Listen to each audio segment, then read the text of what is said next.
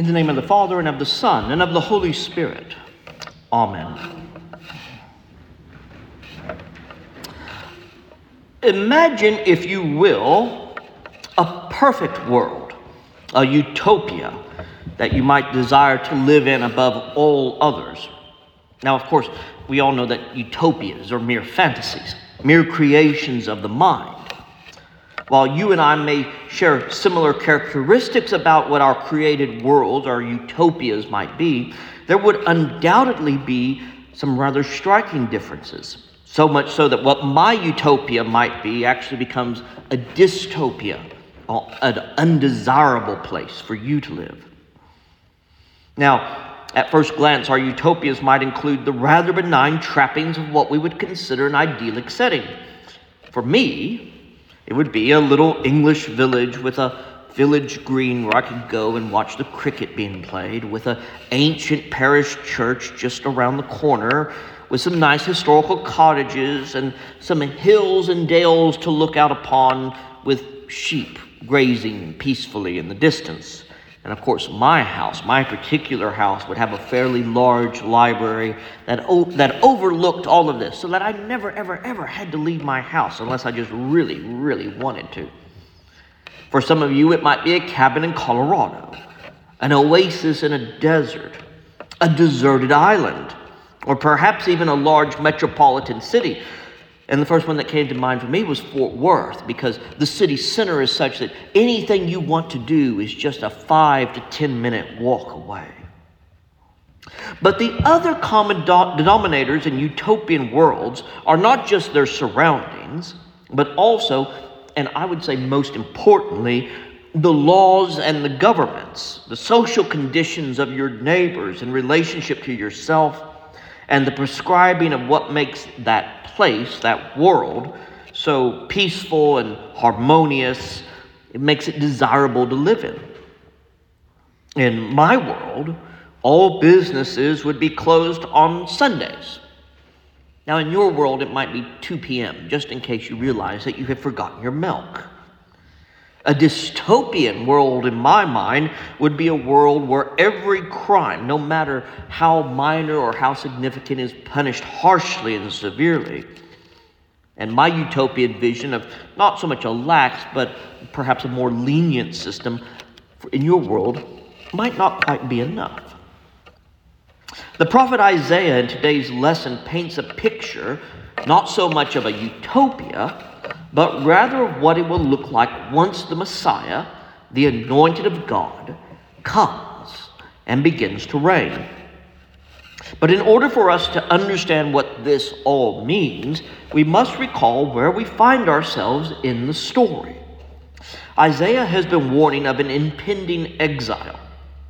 Israel, the nation to the north, has fallen, and Judah in the south is being besieged. The hope of the people is fading, and people are recalling some of the prophecies and the Psalms that speak about how the throne of David will endure forever.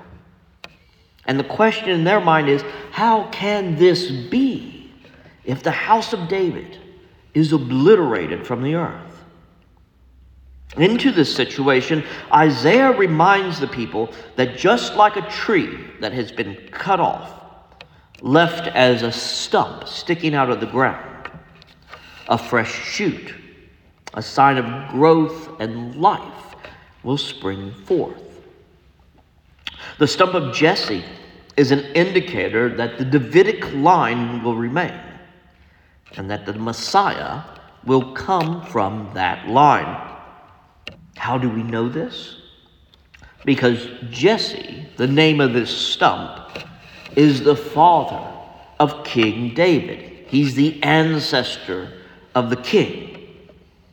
And if this stump of Jesse will produce a shoot, then Judah and Israel can look forward to the new Messiah who is coming, the next son of David, the next king in this Davidic line. And upon that Messiah will the Spirit of the Lord rest. Now, one of the things that we must remember about kings in the ancient world is that many times they also sat in judgment. Unlike our own Republican form of democracy that divides the powers between three equal branches of government, a king was also the judge.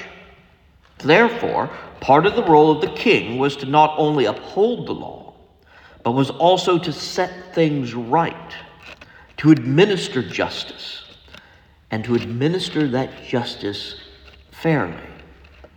It was understood that part of rendering justice was to put things right, to set things back into their proper order, to restore society to a near perfect state as it could be placed in.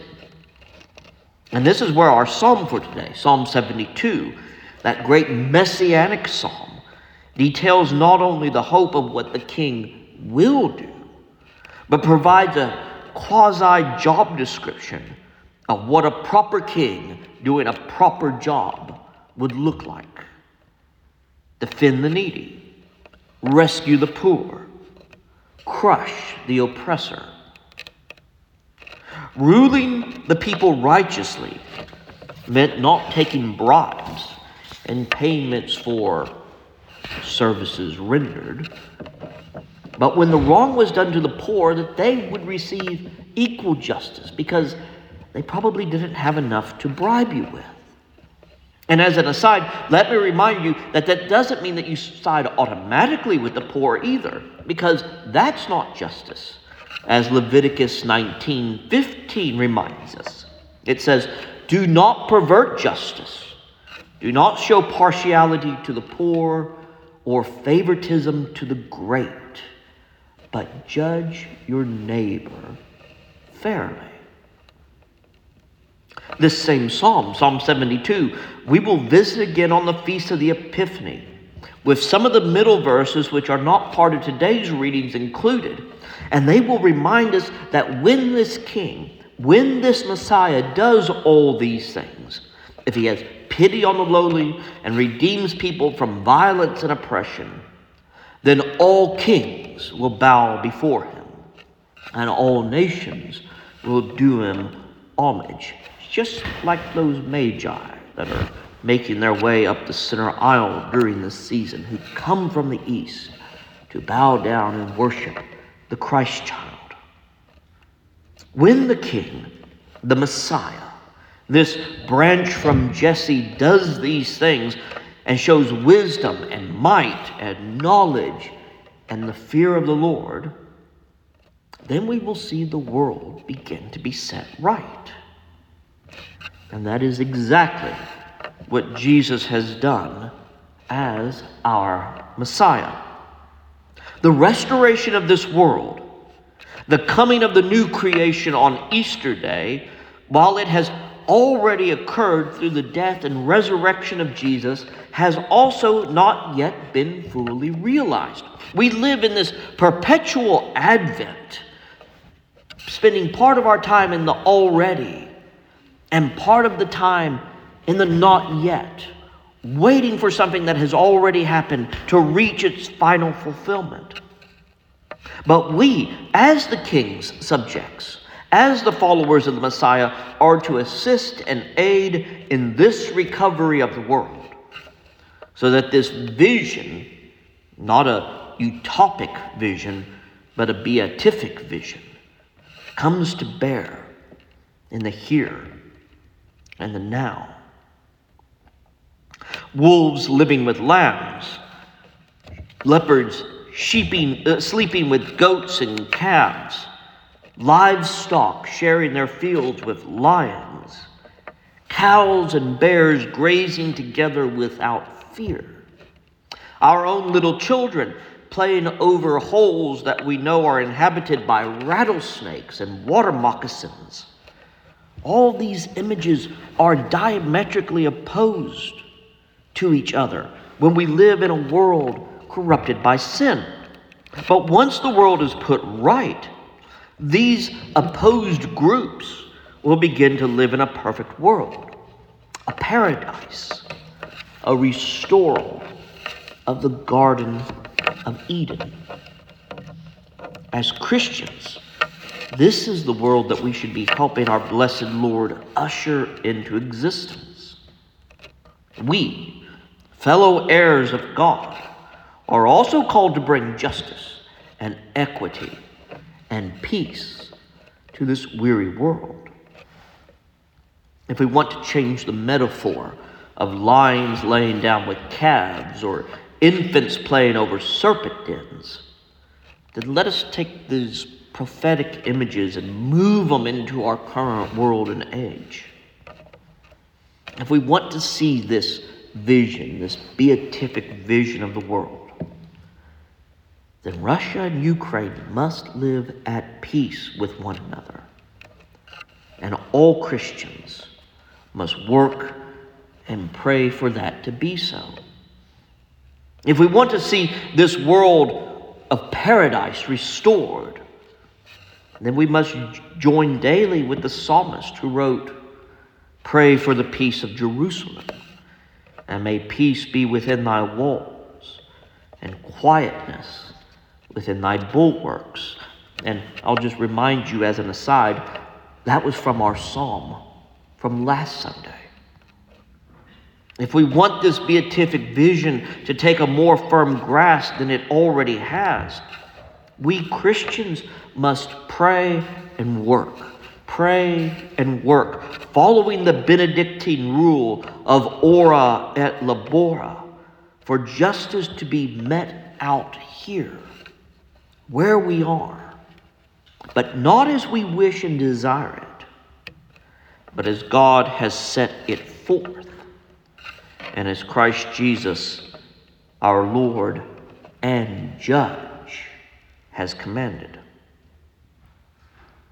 This passage is one of great hope, great expectation.